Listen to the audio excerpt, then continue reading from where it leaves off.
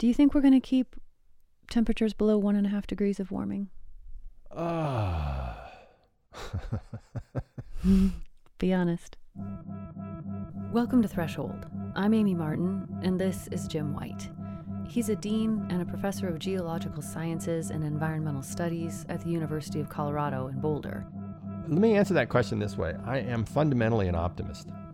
And as a climate scientist, that may sound a little unusual, but I have a great deal of respect for the ingenuity, for the inventiveness, for the ability of human beings to recognize problems and solve problems. Over the last 18 months of reporting for this season, many of the conversations I've had have ended up in places like this. Explorations of core questions about who we are as a species. The climate crisis is provoking an identity crisis. We're all trying to figure out what it is about humanity that led us into this mess, and if we've got what it takes to get ourselves out of it. And here in our final episode this season, I'm going to share parts of a few of those conversations with you.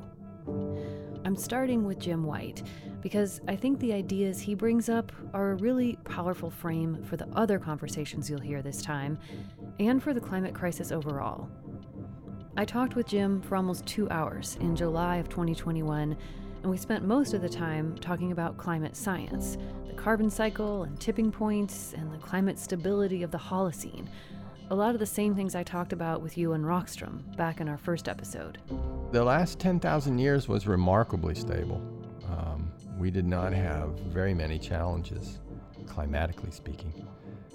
And as far as humans go, that was really beneficial to us.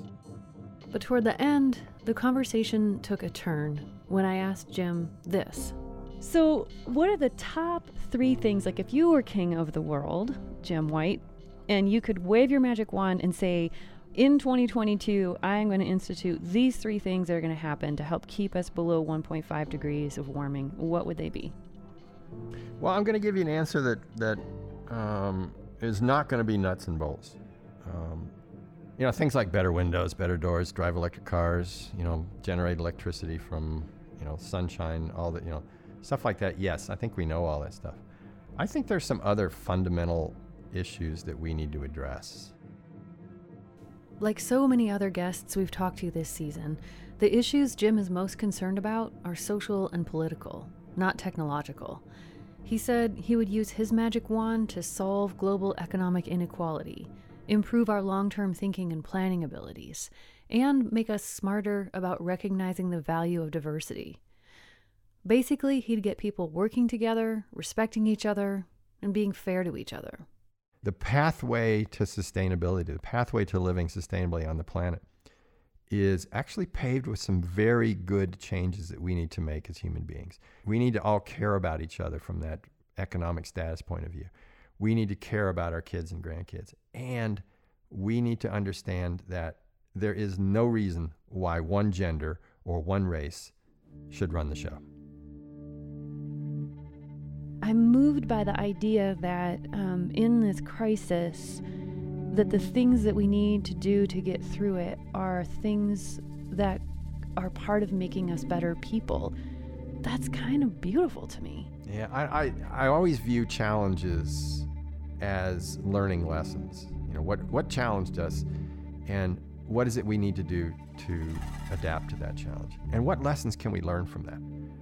And to me, as you said, the beauty, if you will, of our current situation is that the way out of our current situation is to actually be better people. And honestly, is that a bad thing? Hell no, it's not a bad thing. It's a good thing. And that's, it's slow. We're not going to get there right away. But the faster we recognize that a lot of the fundamental problems we have really generate with us, and they're fixable, then I think the faster we can get to a point where not only can we live sustainably on the planet, but we can be, much nicer people. I would love the world to be a much nicer place for my grandkids and great-grandkids, etc. And that is, the sort of, if there's a silver lining in any of this, Amy, it's that, if we can get to that point, then the world will be a much better place for those who come after us. It's really inspiring to have something to work toward versus just some horrible thing to try to avoid, Right. This is not just a question of, we don't want to run the car into the ditch, but we actually have there's a goal up here, and let's get to it.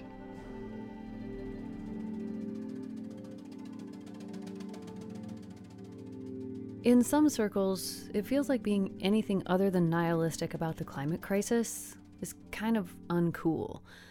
Like if you express hope, you're burying your head in the sand, blind to reality. And it's true. Naivete can blind us, but so can cynicism. So I want to challenge you and myself to entertain the possibility that we can do this, that we can hold global temperature rise to 1.5 degrees, prevent the worst impacts of the climate crisis, and eventually turn this ship around, return global temperatures to pre-industrial levels. I think one of the bravest things we can do is risk imagining that we can solve this. Not because we're convinced that we will, but because we know we have to. Humans are a highly, highly social species. And we are so social because we cannot survive without each other. The more we can work together, the more structural change that we can get. And climate change is ultimately a structural problem. The planet is on fire. We need to do something. Folks are being discriminated against. We need to do something about that. I think that the story we need to tell about the climate crisis is the story of the potential of building a new world. We're going to spend the first half of this episode focused on cooperation. It's been a running theme throughout this season of our show, and as we witnessed firsthand in Glasgow, it's the key to our ability to contain the climate crisis. We know what we need to do, we know what we need to stop doing, we have the technologies we need. The primary thing that's holding us up here is the level of cooperation required. So, can we do this? Are we capable of cooperating at the level that the climate crisis requires? Pondering that question sent me to my bookshelf to reread the work of a scientist and thinker I've admired for years, primatologist Frans de Waal. I'm of Dutch origin, and I'm a specialist of chimpanzees, bonobos, and a few other primates. Frans is professor emeritus at Emory University in Atlanta, Georgia. His books and TED Talks have been read and watched by millions of people. And he says people are fascinated by chimpanzees and other great apes because we're so similar to them. We study them as a way of understanding ourselves. But the problem, Frans says, is that until relatively recently, we've focused almost exclusively on one of our closest non-human relatives, the chimpanzee, and ignored the other, the bonobo. But the bonobo is exactly equally close to us, genetically. And anatomically, I would say even a bit more similar to us than the chimpanzee. Bonobos look a lot like chimps. They both have those intelligent eyes and big, protruding mouths, but bonobos are a little shorter and more lightly built. What really distinguishes them from chimps, though, are not their physical characteristics, but their social lives. Chimp societies are led by an alpha male, and violence is a regular part of chimp life. People always present our species as hyper-aggressive, war-like. We have war in our DNA. And they always bring up the chimpanzee as the example to prove their point, like chimpanzees do it, we do it, so it must be very old. But bonobos live in female-dominated groups. They use sex to avoid and mitigate conflicts, and they're generally much more peaceful than chimpanzees.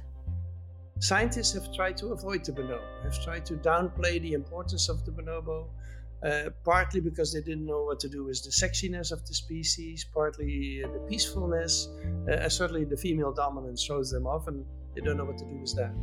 I can't help but immediately flash on gender dynamics when you're saying that. Do you think that emphasis on competition and on the violence and battles is in part because the academic world has been dominated by men? Yeah. Men are obsessed with competition. We love competition, and we compete quite a bit. Although I was I would say that females compete quite a bit too. But men are very focused on that. So what we see when we observe our nearest relatives has, of course, been heavily influenced by who's looking and the biases they've brought into those observations. And that has consequences for how we think about ourselves. Franz says that by ignoring bonobos, we've ignored all kinds of pro-social, cooperative tendencies that are just as central to primate identity as competition. Take the question of response to outsiders. It's very different in these two species. Chimpanzees hate strangers, and if they get a chance, they would attack them. But bonobos, they like strangers. And so you can bring bonobos together who don't know each other and set up a situation where one can help the other, and the bonobos will do that kind of thing. And it's even looked at as if that's an overture to contact. Like, this is my gift. I bring you a gift, and that way we have a good relationship. Franz says in the wild, bonobos have also been observed sharing food and adopting orphaned babies of different groups. Yeah, the bonobos have a very different relationships between the groups in the wild. The groups may even mingle instead of fighting like chimpanzees do. And this may be partly because the females are in charge, and the females actually have a tendency to try to meet other females of other groups and groom with them and look at their babies and things like that. Something that the males don't do. The males are more territorial. So our close primate relatives exhibit a lot of cooperative behaviors, and that disrupts the notion that primate survival is all about dominating competitors. And so the bonobo has been marginalized in the whole story because the story of human evolution, according to anthropologists, is a story of war and conquering, and that's the story they like to tell. And I'm not convinced at all that that's the story of human evolution, but that's the one they tell. So what does all of this have to do with climate change? Well, we humans are strongly influenced by our expectations. We see what we think we're going to see and behave the way we believe we're expected to behave. And it runs deeper than behavior, actually. It's about identity, who we believe we are. So if we approach the climate problem believing that we are essentially aggressive, violent creatures and ignoring our deeply rooted cooperative capacities, I think we're at real risk of creating a self-fulfilling prophecy of our own doom. If we convince ourselves that we can't cooperate well enough to solve climate change, that will become the truth. But the reverse is probably also true. If we understand ourselves to be inherently cooperative animals, that will help make us more so. And Franz says cooperation is deeply rooted in us. He says we can see it even if we focus only on our chimp lineage. He tells me about an experiment that he and his team set up involving a group of 11 chimpanzees kept in a large outdoor enclosure in Georgia. They were all together, and there was an apparatus from which they could get food, which required 2 or 3 chimps. This apparatus was sort of like a self-feeding machine, but the only way to get the food was if 2 or 3 chimps operated it together. And the question was, would they do it? Would they moderate their aggressive tendencies and figure out how to collaborate in order to get the reward? Franz and his team set up the apparatus and then sat back to watch the chimps in action. In the beginning, they competed, and we had more fights than cooperation, so to speak. Before they realized that they had to work together, many of the chimps shoved each other away from the apparatus, hoping to keep all the food for themselves.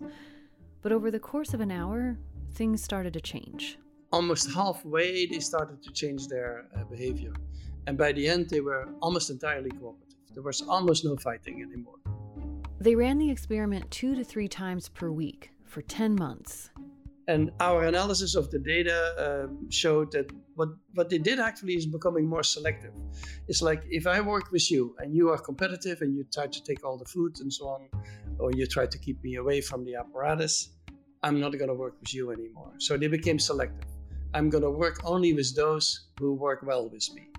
And as a result, you got more cooperation, and individuals who were too competitive, there's always individuals who are like that, they were sort of excluded. And these individuals learned, if I want to get access to the apparatus and get some food, I need to behave a bit nicer than I did before. They all learned in the process how to cooperate. And you would expect that if you look at a group of wolves or killer whales or lionesses, you see very high levels of cooperation between animals who are all maybe hungry and have reasons to compete, but they must be able to suppress that. And I think the suppression of competition is probably very widespread. So the ability to suppress competitive impulses in order to achieve a common goal is easily found in nature. Birds do it, bees do it, whales and wolves and even chimpanzees do it. But what about us? Aren't we essentially selfish creatures? Isn't that what survival is all about, according to Charles Darwin? Beating the competition, winning the game of life? What you need to realize is that survival in wild animals is not necessarily based on who's the toughest and the strongest. That may play a role on occasion, but if my hearing is better than your hearing, or my eyesight is better, or my immune system is better, or I'm better at finding food, that's also survival. And so most of the selective forces in nature, so to speak, have more to do with that kind of qualities. Like, are you healthy enough to travel? Are you healthy enough to fly? If you cannot fly as a bird, what are you going to do? You can be strong and big and mean, but that doesn't mean that you're going to get anything. And so physical strength and fighting abilities are sometimes important, but I would say it's really in the minority of cases. And we should emphasize all these other qualities too. And Darwin did that. Huh. Fascinating.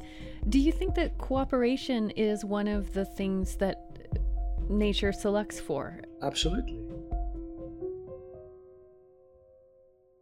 This is not how Darwin's theories tend to get referred to in popular culture. The complex ideas behind natural selection are often reduced down to a very simplistic mindset of might makes right. The strongest wins. The problem is that we have depicted competition as the natural thing and cooperation as some sort of invention, an empathy and morality, things that we have invented. And we have not emphasized how that is also connected with our nature. Yeah, you're so right. I think I have had that unconscious assumption of like, oh, cooperation is sort of like this later thing, this add-on to this core. And what you're saying is the core, it contains the cooperation as well, very much. Yeah, our whole body and the body of every animal is a cooperation between cells. So I mean, cooperation is ingrained in nature. So even bacteria, plants, there's all sorts of cooperation in the world. And I think we have been a little bit late in realizing that. I don't blame this at all on Darwin, because I think Darwin was fully aware of the levels of cooperation and altruism that exist in nature. But I think it's partly for political purposes that people have been emphasizing that. And it's not that competition isn't important among primates and in nature overall, Franz says. It's just that it's not the only important thing, even among chimps. He says male chimps actually spend far more time grooming each other than they do fighting, and females sometimes wield enormous power, but it might be exerted in different ways. Just like humans, chimps and bonobos are extremely complex creatures, living in intricate, multi-layered social webs. Well, humans are a highly, highly social species. The biggest punishment we have, apart from execution, is solitary confinement. And so we are a super social species, very dependent on each other. And I think that needs to be emphasized much more than this competitive side, which we also have, clearly. No one is going to deny that we have that side. But I think we are, first of all, a group living animal, like many other animals. I think this has huge consequences for how we think about our odds of getting through the climate crisis.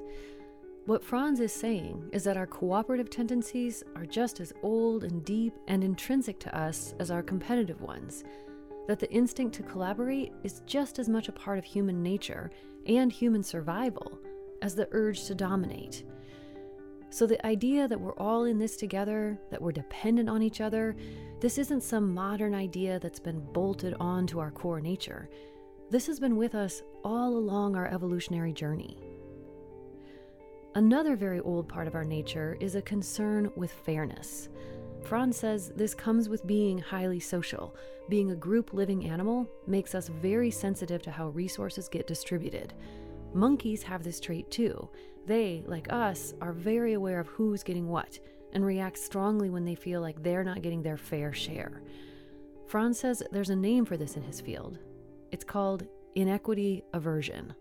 It is that you watch what you get, and if you get less than somebody else, you need to protest to make sure that you get equal to somebody else. He says inequity aversion is a logical part of being a member of a cooperative species. If two monkeys hunt and one catches the squirrel, then there needs to be sharing. Otherwise, why would I hunt with you and help you catching the squirrel? But in the apes, this trait goes way beyond the level of self-protection, of wanting to make sure I get what's owed to me. Franz says many chimpanzees and many humans demonstrate aversion to inequity even when the imbalance tips in their favor. For instance, he says, if a chimp is offered a higher reward than another for the same task, sometimes they'll refuse it. And that has, we think, to do with the fact that if you create these inequalities, you reduce the cooperation. And so chimpanzees realize, as humans, I think, that if you take everything and the other gets nothing, you're going to lose a partner, because that partner is going to look for a better partner. And so that means that we're also interested in equal distribution from the winner's perspective. Winners need to be generous if they want to keep the cooperation going. The idea that we have an inherent aversion to inequity strikes me as one of the more hopeful things I've heard in a long time. It's a recognition that the line between helping another and helping oneself is in many instances a false one, that our fates are intertwined, and therefore helping you helps me. This is precisely the kind of mindset that we need to bring to the climate crisis, and especially the UN climate negotiations. We need to grasp that cooperation is essential to our survival, and therefore it's in the interest of the so-called winners to be uncomfortable with their advantage, to want to even things out. But if this is kind of baked into who we are, why aren't we doing it? Why are the climate negotiations moving so slowly? And why, in general, are so many of us okay with the inequality in our world? Franz says that probably has something to do with another human characteristic. We are a very in-group, out-group kind of animal.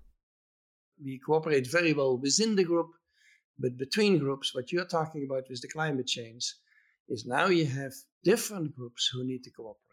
I think that's a challenge for us. Now you're asking different groups to come together.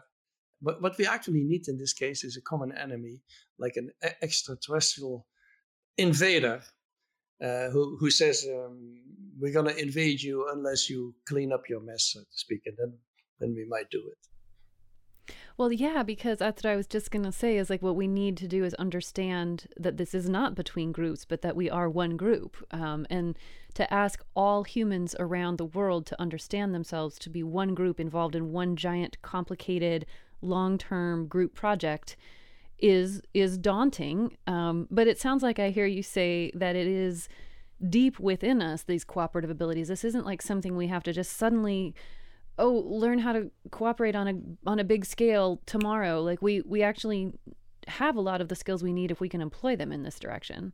Yeah, so I think what is special about human cooperation is the scale. So in chimpanzees, you have a bunch of individuals, maybe a dozen, who may do things together and help each other. But what humans do is set up a cooperation where you have thousands and thousands of people do each their own thing and their own task. It's extremely complex. There's an element of self-organization in there that is not fully understood. But there's also a hierarchy of ordering. And that kind of scale of cooperation of humans is really exceptional. And humans are very good at that. We are actually excellent at cooperation. And nowadays, many people believe that the secret of the success of humans is actually cooperation. It's not so much competition and warfare, but it's how well we cooperate with each other.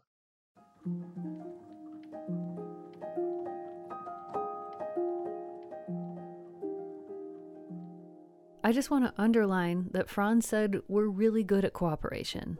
and especially doing it at big scales. In fact, the ability to cooperate is one of our key tools for adapting to changing circumstances. It's been refined over millennia, and there's no reason it can't continue to develop as we face new challenges. I kind of want to shout this stuff from the rooftops to help bolster our confidence in ourselves. People say, that's how nature works. We are competitive, and that's how we need to structure society.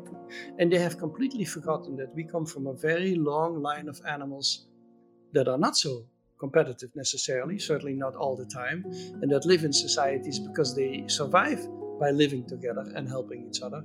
And so we have never made that connection.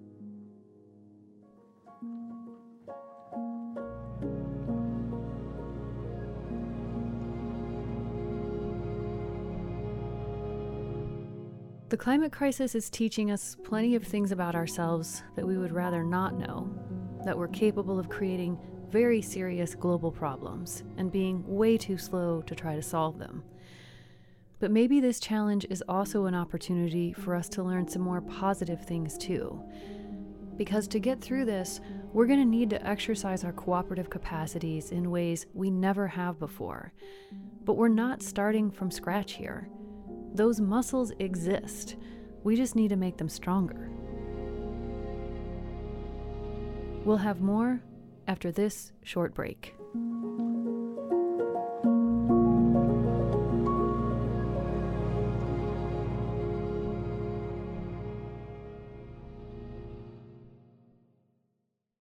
Welcome back to Threshold. I'm Amy Martin, and we're going to turn now to something I've been really preoccupied with throughout this whole season of our show: how to tell the story of the climate crisis.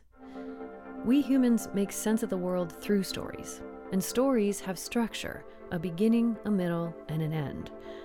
But the climate crisis doesn't feel like that most of the time. There's no plot. It's just every day, everywhere, all the time. And I think this is part of the reason why we're having such a hard time solving it. There's no narrative arc. It's just an amorphous, endless blob of bad. I think that kind of fries our circuits and opens up this void in our imaginations that's often filled with images of apocalypse. It's pretty remarkable, really, when you think about it. We've made story after story about ourselves ruining the world or fleeing from it, but almost none about continuing to live here on this planet far into the future in a way that's healthy for us and for everything else. To be clear, I don't think simply telling the right kind of story about the climate crisis will solve it. Obviously, we can't get to the other side of this with stories alone, but I also don't think we can get there without them. I think that the story that we need to tell about the climate crisis is the story of the potential of building a new world. This is Bruno Rodriguez, one of the founders and leaders of Youth for Climate Argentina, a branch of the global Fridays for Future movement. We first introduced you to Bruno back in our 4th episode this season, when we explored what's at stake if we fail to act decisively on climate. Bruno and I agreed that talking about that stuff, the consequences of inaction on climate, is important. It's one potential reality, and we can't sugarcoat that. But we also agreed that it was crucially important not to present those consequences as if they are inevitable. So, no to Pollyanna stories, no to doom and gloom stories, but what kind of stories can we tell here? How do we make space to think about something this big without either trivializing it or being overwhelmed by it? I think that needs a different kind of story, a very positive and a story about alternatives, but not a naive story. We need to be strategic, we need to be bold, and certainly the worst story that we can tell, I think it's a story about irreversible collapse. That's even worse than a naive approach, maybe. Both Bruno and I have an interest in being able to communicate effectively about climate. He's an activist, I'm a journalist. But the issue I'm trying to get at here is deeper than just how to write or speak about the climate crisis. What I'm grasping for are storylines that help all of us process the climate crisis psychologically, make space for it in our minds, help us get oriented toward it, and organize our thoughts and feelings around it. Because that process is crucial for action. It's really hard because this crisis is so unlike anything we've ever faced before. I mean, humans are story-making machines. We have a million stories for every kind of scenario, love and war and, times of want and times of plenty. But we don't have something like this where the entire world has to try to solve something together. And I wonder, are there archetypes that you go back to, or what do you use to start to build a different story here? I think that we have a very rich artillery of narrative resources in Argentina and in Latin America. As an example, Bruno mentions a famous Argentinian comic called The Eternaut by Hector Germán Esterheld, which is like the most important political comic in the history of my country, written by a man who was assassinated by the last civic and military coup. The comic is about an invasion, an alien invasion in Buenos Aires, and how a group of people struggle to, work together not only to survive, but also to fight against this menace, which is an unknown menace, a menace that we don't understand much of. I think it's really interesting that aliens kept coming up in these conversations. It seems like an indication of how big the climate crisis feels. In The Eternaut, the alien invasion is a way of talking about the military dictatorships in Argentina, which were rising at that time, and which eventually came for the author himself. But Bruno says the power of Esterheld's work lives on and can help us find a way forward in the climate crisis. I haven't read it yet, and I want to, but I want more stories too. Stories that are explicitly about ending the climate crisis, or about life after it's over. Something that could be turned into a super compelling screenplay. Like maybe something set in a future reality, looking back at the 2020s as this pivotal decade. And as we watch that movie, we can imagine ourselves as one of the characters in it, feeling the call, doing heroic things. To be honest, I tried to sketch something like this out for an episode of our show this season. Didn't really work.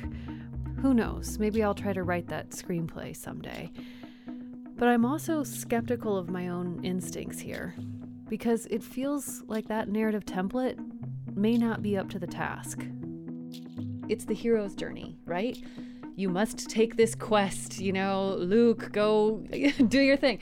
And yet I'm very suspicious of the hero's journey and the narrative that all entails, because it's so often, it's super male. It's almost always a lone actor.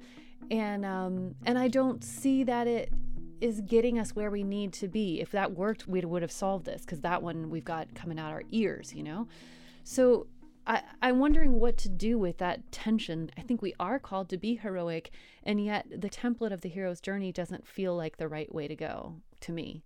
Yeah, I totally agree with the suspicion you have towards the heroic journey narrative. But I also believe that other narratives are as well emerging, and which are extremely different of that traditional heroic path narrative.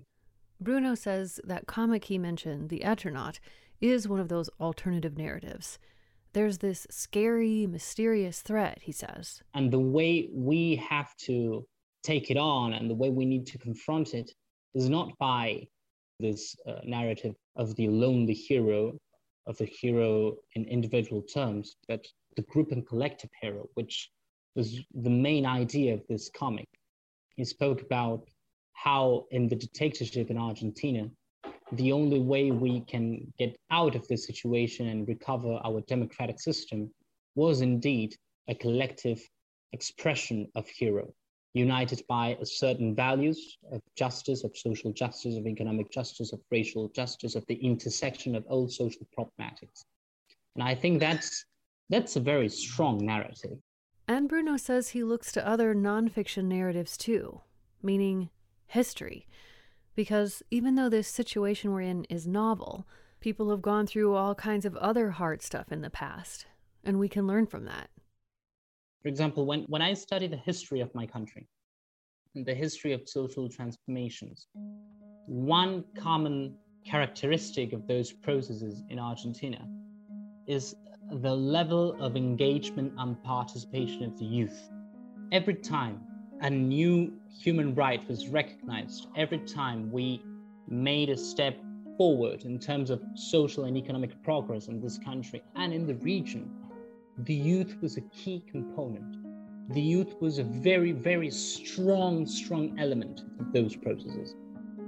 And right now, when we talk about the climate crisis, we're now seeing the youth engage in a massive level again. So I think that we need to read our historical moment. When you have the leaders of the future becoming leaders of the present in a very, very important crisis involved in the struggle for fighting against that crisis, I think that stories and solutions can be intertwined in a very virtuous process. But it is a very hard exercise because given the fact that this crisis is like none of all the crises that we've suffered worldwide before, none of us have a very, fast answer and a concrete answer to this, because it is just impossible to imagine it right now. It is hard, and I'm convinced we have to keep trying. We desperately need more and different and better stories about the climate crisis, stories that end with something other than apocalypse. Even thinking of it as something that has an end feels like such a different way of orienting to this problem. And that makes me realize how much we're just bobbing around aimlessly in a sea of bad news, alternating between terror, boredom, confusion, denial, and a kind of numb dissociation. And that is just not functional. We need to snap out of it. It's a little like being in a boat and there's a hole in the boat at one end. There's no scenario whereby if you're sitting at the other end of the boat, you do okay. If the other end of the boat is taking on water, we only have one boat. We have to plug the hole wherever it is, and we have to collaborate to do that. This very helpful, very concrete image comes to us compliments of Rachel Kite, the dean of the Fletcher School, the Graduate School of International Affairs at Tufts University, which is just outside of Boston. Rachel is a major mover and shaker in the climate world. In the run-up to the Paris climate negotiations, she was the special envoy for climate at the World Bank Group, and she was part of building the financial package that helped to make the Paris Agreement possible. And she thinks a lot about narrative, too. We also tried to change the narrative from an economic point of view. In the run-up to Paris, people would still argue that our action on climate change was somehow different or divorced from action on poverty. And we made the case very clearly that you could not eliminate poverty unless you were acting on climate change, because the impacts of climate change would just push people back into poverty. Today, in addition to her role at Tufts, Rachel is a member of the UN Secretary General's high-level advisory group on climate action. And she says the thread that runs through all of this work is the quest for sustainable development, trying to figure out how to make the puzzle pieces of eliminating poverty and containing the climate crisis fit together.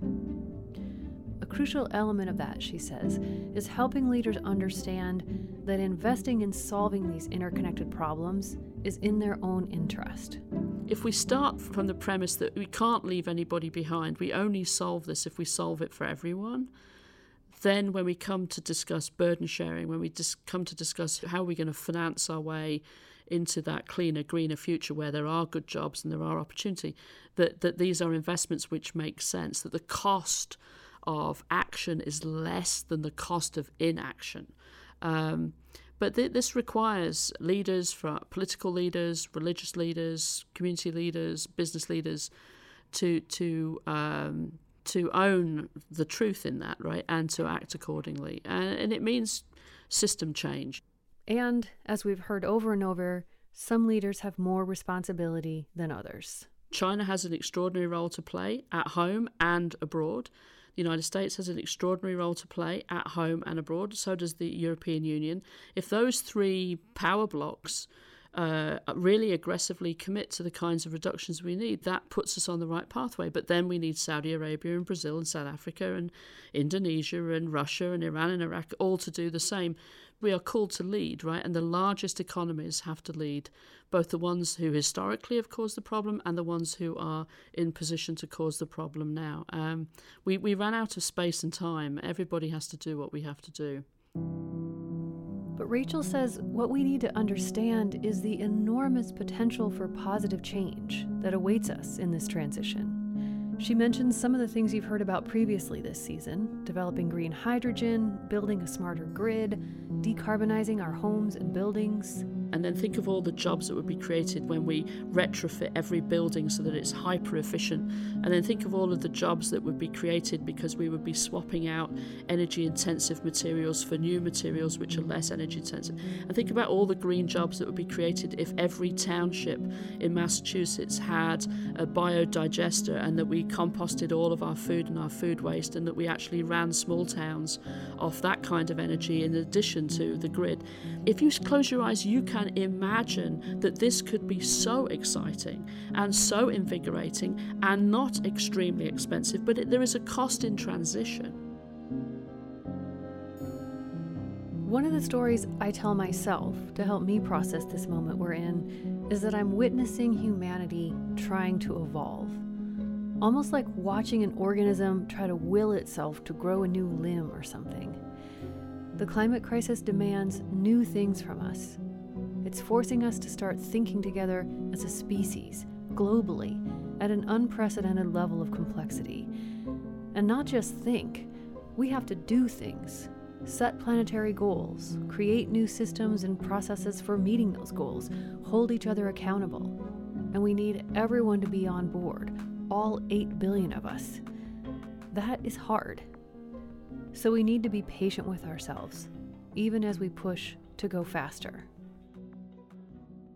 So my last question then is, what should we do with the time between now and 1.5 degrees of warming? I am so struck by the weight of this time, the remaining time that we have, and the responsibility of it, but also the possibility of it. I mean, there will be a time in the future when we look back and think, those people alive right then, this could be me looking back on myself 7 years from now. What, did you use that window to the best possible effect? And help us understand what we should do with that time, with this time. So we're in uncharted territory, and we have to embrace it. We can't sort of shy away from it, which means that we need to have processes to collaborate internationally among countries, as well as within communities and within a country, which means we have to hold the space open to make mistakes, to take risks, to trust each other.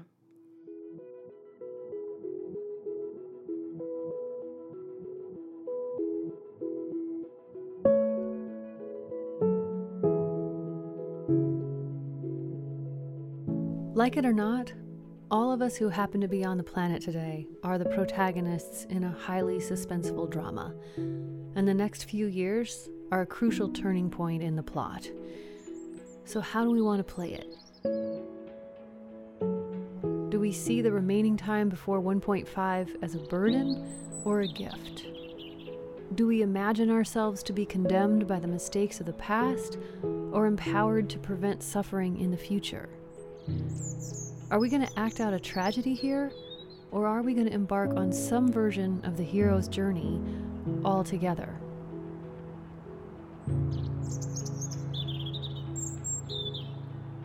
Like I said at the beginning of this episode, the climate crisis is forcing us to ask big questions about who we are as a species. But one of the defining qualities of humanity is that we can change the world, including ourselves. So maybe the real question here is, who do we want to be? If we choose to surrender to our worst impulses, we are headed for a world of hurt. But if we choose to work and grow together, then the sky's the limit. We are in uncharted territory, but we can do this.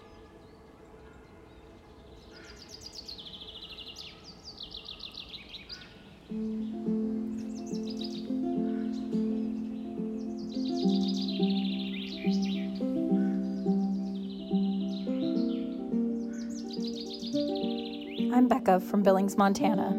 Reporting for this season of Threshold was funded by the Park Foundation, the High Stakes Foundation, the Pleiades Foundation, Newsmatch, the Llewellyn Foundation, Montana Public Radio, and listeners.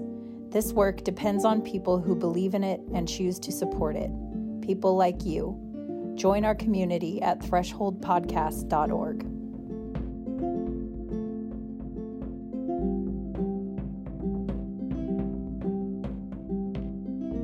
This episode of Threshold was produced and reported by me, Amy Martin, with help from Erica Janik, Nick Mott, and Sam Moore.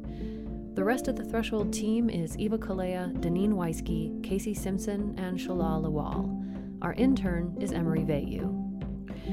Thanks to Sally Dang, Maggie Contreras, Hannah Carey, Dan Carreno, Luca Borghese, Julia Berry, Kara Cromwell, Katie DeFusco, Caroline Kurtz, and Gabby Piemonte. Special thanks to Eloisa Barbosa and Matthew Simonson. The music for this season of our show was composed by the wonderful Todd Sikafus. You can download his soundtrack album called Time to 1.5 on all the major digital music platforms. Huge thanks to Todd for everything he contributed to this season of Threshold. I also want to say a huge personal thanks to the entire Threshold team for all of the work they poured into this season of our show. Speaking of cooperation, that's what Making Threshold is all about. And you, our listeners, are also part of that. Thank you for everything you're doing to help us make this show. Donating to support our work, telling friends and family about us, leaving us reviews, and most importantly, listening. Listening deeply, thinking with us, grappling with these big, challenging questions together. If you'd like to continue the conversation about this season and find out about future releases, please follow us on social media and join our mailing list at thresholdpodcast.org. And again, thank you so much for listening.